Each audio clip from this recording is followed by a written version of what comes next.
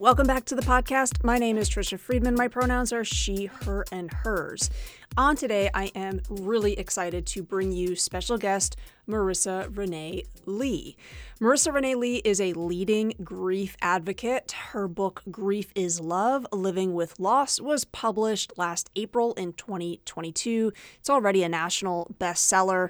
Marissa Renee Lee is also a former appointee from the Obama White House. We will include all of the information about Marissa Renee Lee's work and, of course, links to learn more about the book, Grief is Love, which will be central to today's conversation. Before we dig into that conversation, we do have a touch of business. An announcement from Academy Westboro Academy. Parents and caretakers in the National Capital Region of Canada, or those who might be considering a move to the National Capital Region, and you're looking at school options for children, we encourage you to take a look at Academy Westboro Academy. AWA, Academy Westboro Academy, is a small, independent school. It prides itself on offering a truly bilingual education to young learners from junior kindergarten to grade 8. While there is a strong emphasis on academics, equally important to their culture is cultivating a strong sense of community among their students. The staff and faculty at Academy Westboro Academy are each keenly invested in providing a nurturing environment for their students, one where everyone has a voice and the identity of each student is honored, recognized, and celebrated. Admissions for the 2023-24 academic year are already underway. If you'd like to learn more about the school and discover why it might be a great fit for your family, please visit www.westboroacademy.com, or you can reach out to Chantal Bassett, Director of Admissions. Her email will be included, as will the link to the school over there in the show notes. They look forward to hearing from you. Now, on with today's episode. I'd love to start with a quote from your chapter that was entitled Safety. On pages 45 to 46, very specific here, you write, quote, "The best person to talk to probably isn't the person you went on 2 dates with or your office gossip buddy," end quote. That chapter on safety, it talks simultaneously about this need for us to be vulnerable about grief, and it balances it with, the ways that we have to protect ourselves while doing so. And you touch upon the notion that vulnerability as a concept, often discussed, but yet we still do seem to need many more nuanced conversations about it. In your research for the book, as well as in your lived experience, what are some of the questions that you needed to dig deeper into in order to come to your own conclusions about vulnerability? Yeah, that's a great question. And this was a really important chapter for me in this book. And it started out when my husband and I lost a much wanted pregnancy in 2019. And I just didn't have the energy to hide that fact or hide, all of the feelings that came with that loss. And so I shared what happened everywhere, with anyone who would listen. I get on the phone with a client or one of the partners in my work, and they'd ask how I was doing, and I would tell them the truth. And I got a lot of praise at that time for being vulnerable, and people saying things like they were so proud of me for being so vulnerable, and it made me feel, and even talking about it now, like it just made me feel icky and like uncomfortable and sort of weird. And I think when you are writing a book that includes elements of your life, and the goal of the book is to use these experiences that you've had and the research that you've uncovered to help other people, like you have to constantly be questioning yourself and question why things make you feel a certain way. And so I started questioning, like, why did that make me feel so uncomfortable? Like, why did it feel so weird? And then I started comparing my loss of the pregnancy in 2019 and how I handled that loss to the loss of my mom in 2008, and how I responded to and sort of handled that loss in the immediate aftermath. And I realized that when my mom died, I was barely 25. I was just getting started in life and at work.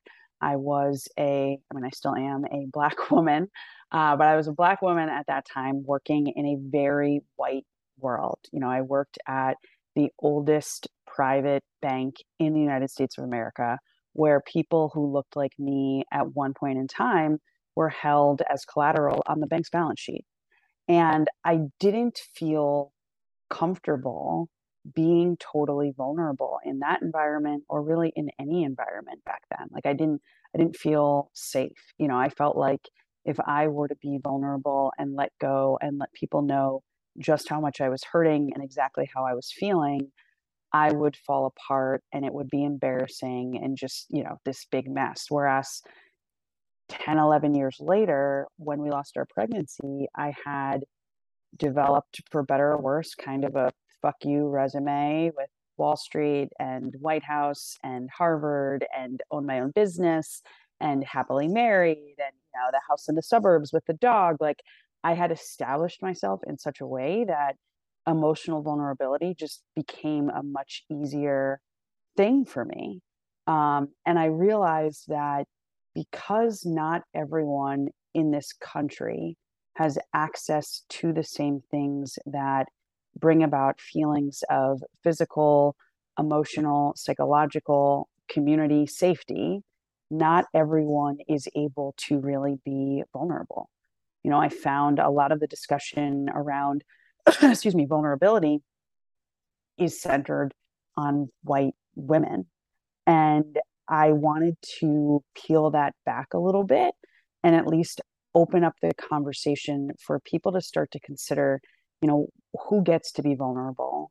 What does it really mean to be safe?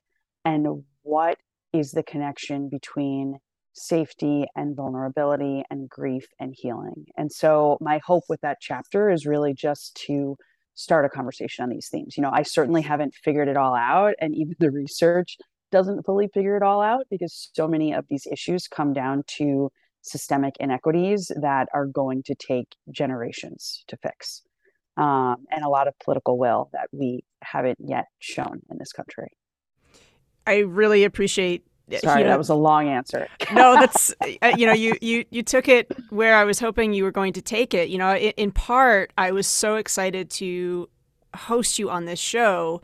This show is primarily for educators who are really passionate about LGBTQ plus inclusion in K-12 education, but that's nuanced, right? Emotional literacy is part of that. And grief, I think, is one of those emotions that gets the least airtime, is unfortunately, I think, still a taboo. And as you say, that piece about being able to be vulnerable and have that time and space for healing, not everybody has the same access to that entry point. And, I feel like I've experienced this a little bit with sometimes folks will feel entitled to details about my coming out story. But, because I am white, the questions that I get asked are far different from those that my wife, who is Asian, will be asked. And, I've been thinking a lot about, just the ways in which some folks feel really entitled to personal details, in different ways. And it is, of course, attached to identity. When folks do feel entitled to questions where, this is personal. And your book, of course, goes into personal anecdotes, but I know that for sure there are certain details that they are for you and your family and, Yep. Loved ones closest to you only. When folks have that sense of entitlement to details, what have you learned in terms of how to handle that, Yep. how to maintain that boundary? Do you have any guidance or advice there? Yeah, so that's a great question, and it's something that comes up quite a bit with regard to our son. He's adopted, which we are very, very open about adoption. We want people to know that after this period of immense struggle, we were very fortunate, 5 years into our journey to becoming parents, to get a call one day and become Bennett's mom and dad the next day, which was pretty wild. But the questions and some of the comments that people make, especially in this environment where, for better or worse, adoption has become more politicized as a result of the conversations that are happening around Roe v. Wade in this country. And so I am very quick to clarify that, Bennett isn't lucky. Like we are lucky. I don't want anyone to talk differently about my child than they would about anyone else's child. I also am big on clarifying for people that, while we're happy to celebrate and talk about the fact that Bennett is adopted and talk about, some of the challenges and situations that, Matt and I encountered on the path to becoming adoptive parents, that's where the story stops for us. We never share details about where Bennett is from or, his birth mother or his adoption agency, because fundamentally for us, the story is no longer about just the two of us at that point. It becomes about these two other people, both of whom I think are very important. And feel I feel a very deep commitment to protecting both of them and doing what I can to protect their privacy and any boundaries that they may have or that Bennett may have in the future. And so it's a combination of just being prepared always. And this is the exhausting thing about being in any sort of marginalized group. You always have to be ready for better or worse to protect yourself, whether it's emotional protection in the form of boundaries or, in some cases, I think in particular about the transgender community, being prepared to protect your physical safety. And so my big piece of advice to folks out there who are navigating those kinds of difficult conversations and sort of intrusive questions from others on the regular is to communicate your boundaries, do what you can whenever possible to avoid people who are likely to violate them and feel the entitlement to ask those kinds of questions. And also don't be afraid to just ignore people. There were so many people when we lost our pregnancy who wanted to go on and on about God's plan, or maybe if we just like relaxed and stopped trying, we would get pregnant, or had we considered adoption, all of the things. And I just ignored them because I'm like, you have no idea what this journey is that we're on, and I don't need to explain it to you. So bye, Felicia. Yeah, I think that's really important. And I think with age, I've gotten a little bit better at realizing, again, we don't owe folks any No, details you're about under no anything. obligation. Yeah. And for me, social media can be sort of another complication with that. This morning, one of my favorite podcasters, shout out again to Bridget Todd, who has a great program called There Are No Girls on the Internet, has an episode about so-called sharenting and the pressure on parents and caretakers. And again, some of the considerations in terms of what is being shared on social media. Yeah. I'm wondering for you in that vein, to what extent social media has been a community that has affirmed and supported you in the decisions that you've made, or has it been the opposite where, as you say, it's sort of another factor that you need to either ignore or be maintaining boundaries for? Or is it a balance of both? Yeah, I was going to say it's a balance of both. I have been very fortunate. Social media has led to some phenomenal connections and relationships and virtual support and people who I've met online who've become friends in real life, especially during the pandemic when we were all stuck at home. And I think social media became a bigger part of our lives in a lot of ways. And I've been incredibly grateful for it. Social media is what led to my book deal ultimately. I was writing constantly about the pain that I was experiencing after our pregnancy loss and how it connected back to the loss of my mom. That led to an article in Glamour that a lot of people shared, including Oliver Glamour's social media, which led to calls from agents and then a book deal. So I definitely see the positive sides of it. Having said that, I both have to protect myself from some of the hateful backlash that comes when you write a book that centers a non-white experience. And also, when you write articles about issues that, again, center like the experience of a Black woman in America. And so I'm constantly having to, make sure I'm mindful when the hateful stuff comes in, doing what I need to do to protect myself. And then also, because social media has now become an extension of my work, setting thoughtful boundaries around how much time I'm spending on social media has also become an important part of my personal self care practice. So, generally, I'm not on social media on Sundays, and I have a 45-minute time limit across all apps every other day of the week.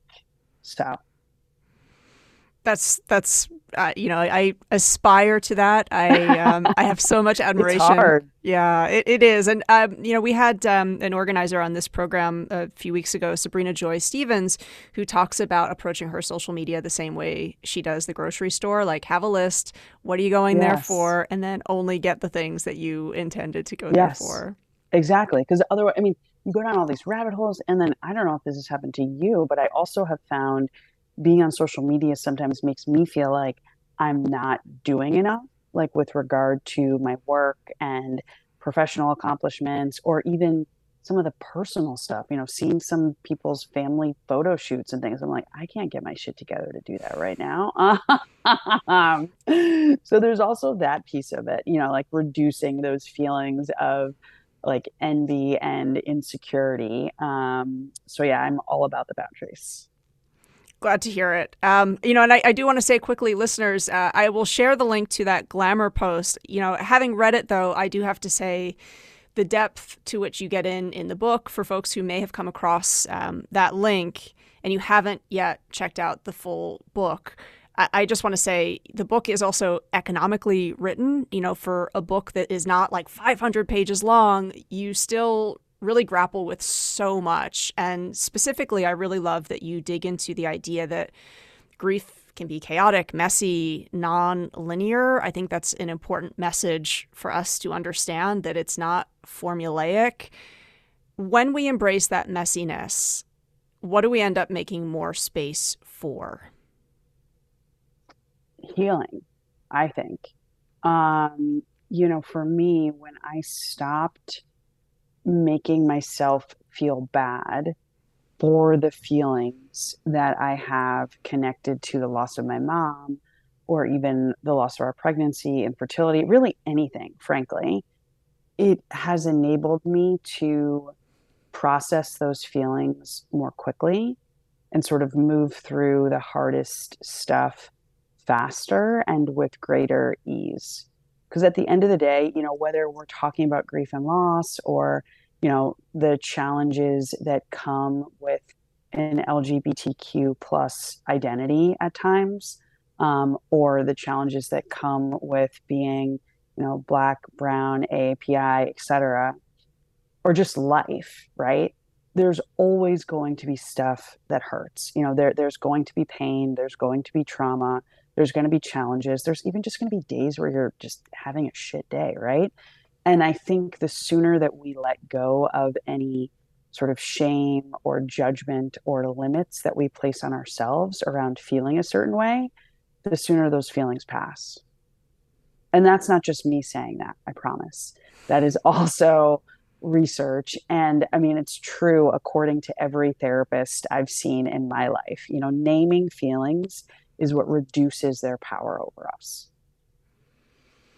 Yeah. And, I think for me, in my 40s, I think a lot about how that was not really a part of my education coming up. I feel like a lot of folks my age will talk about how it was constantly about like suppress those feelings, don't cry.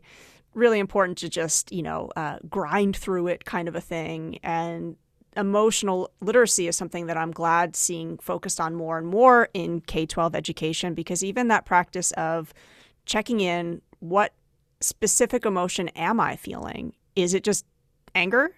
Is it something, Yes. can I go a little bit deeper and like what type of anger is it? Am I sure that's the main emotion? Again, it's sort of like I'm learning still how to do that.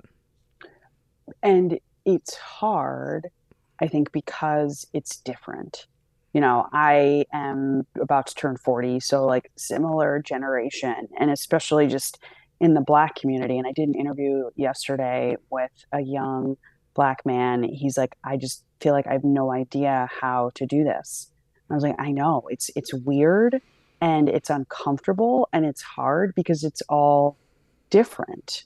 So take your time with it. And for me right now, I'm realizing just how exhausting my life has been the last few years. And I am actively making efforts to scale back and really focus on my care so that I can have more time for processing feelings and figuring out what I need in this season. And so I just want to encourage folks who are listening and who are trying to figure out, how do I move through the hard stuff? Like, show yourself some compassion, first of all, because the way that we're trying to, you know, live with loss and learn from the trauma and the challenging things that come up in life, like, it's not how most of us were raised. And so be gentle with yourself. Yeah, thank you. Again, it's a message that I think we need to sit with. And I love that, your book, you share anecdotes of the ramifications of not doing that, which is, I think, important for folks to hear. Again, the audience of this show often tasked with mentoring students through that process of cultivating interpersonal skills. What does it mean to navigate friendships? What does it mean to be there for our friends? And in your book, again, page 76, being really specific here, you write, quote, "The toughest part about friendship during loss can be asking friends to help you," end quote. Your book really addresses our collective need to seek, foster self-care and compassion. And it seems like, again, readers have a lot to learn about supporting and showing up as an ally for a friend, for a loved one, for a peer. Does the idea of using your book as a resource, not just for self, but a resource to support a friend or a family member, does that feel applicable to you? Or do you feel like I'm perhaps not really suggesting the primary intention for your text? No, 100%. So I wrote my book for people who are experiencing or who have experienced grief and loss, so that hopefully they suffer less than I did. And also for people who are curious about our experiences. It's really hard, I think, to understand how challenging grief and loss are if you haven't been through it yourself. And so I hope that this book gives those folks who haven't been there yet and are trying to support someone they love some guidance and insight on what that looks like and how they might go about doing it. Fundamentally, I want this book to both normalize the experience of grief and loss for folks and to continue to shed a light on these questions around healing and equity and privilege and safety and identity. And so I think both grievers and those who are trying to support grievers, that's absolutely my ideal audience. Happy to hear you say that because, again, a recommendation, listeners, that I'd love to leave you with for today. Schools have professional development libraries, and I really think in schools we kind of, it's almost cliche to repeat this phrase of like, relationships are everything. And if that is true, I think we need resources like your book on our shelves because, emotional literacy and grief, as I mentioned before, I think has not been discussed in the depths that it needs to be discussed. And I really just find this book is a great resource that hopefully is going to push that taboo away, make us realize that we have to be having these conversations and that we have to have them in that intersectional way. As you just mentioned, it's about realizing identities are going to make grief more accessible. Some have a privilege there that others do not have. Exactly. And how do we address that? I just really appreciate that your book really weaves in and out of all of those intersections because I think, as you mentioned earlier, grief has been prioritized for some, not for all. Exactly. So I am with you, and I'm really glad that you liked it and are sharing it with others. I really appreciate it. No, honestly, it's I feel like I'm at that age where Like I was just chatting with a friend earlier, like, remember in our 20s when we thought certain things were really difficult and then, were really dramatic, but, Oh, yes. I just, this book has been so useful to me personally. So I want to also address it's not just a professional learning text. It really is that personal. And I kind of think in the world of education, if resources aren't looking at both of those worlds, what are they doing? And your book does such a great job to balance both. So thank you so much for your time. Again, listeners, I'll make sure over there in the show notes you can find that book. You'll find ways to learn more from today's incredible guest. Thank you so much for sharing and for giving us a little bit more information behind the book. Wonderful. Thank you so much for having me. I really appreciate it.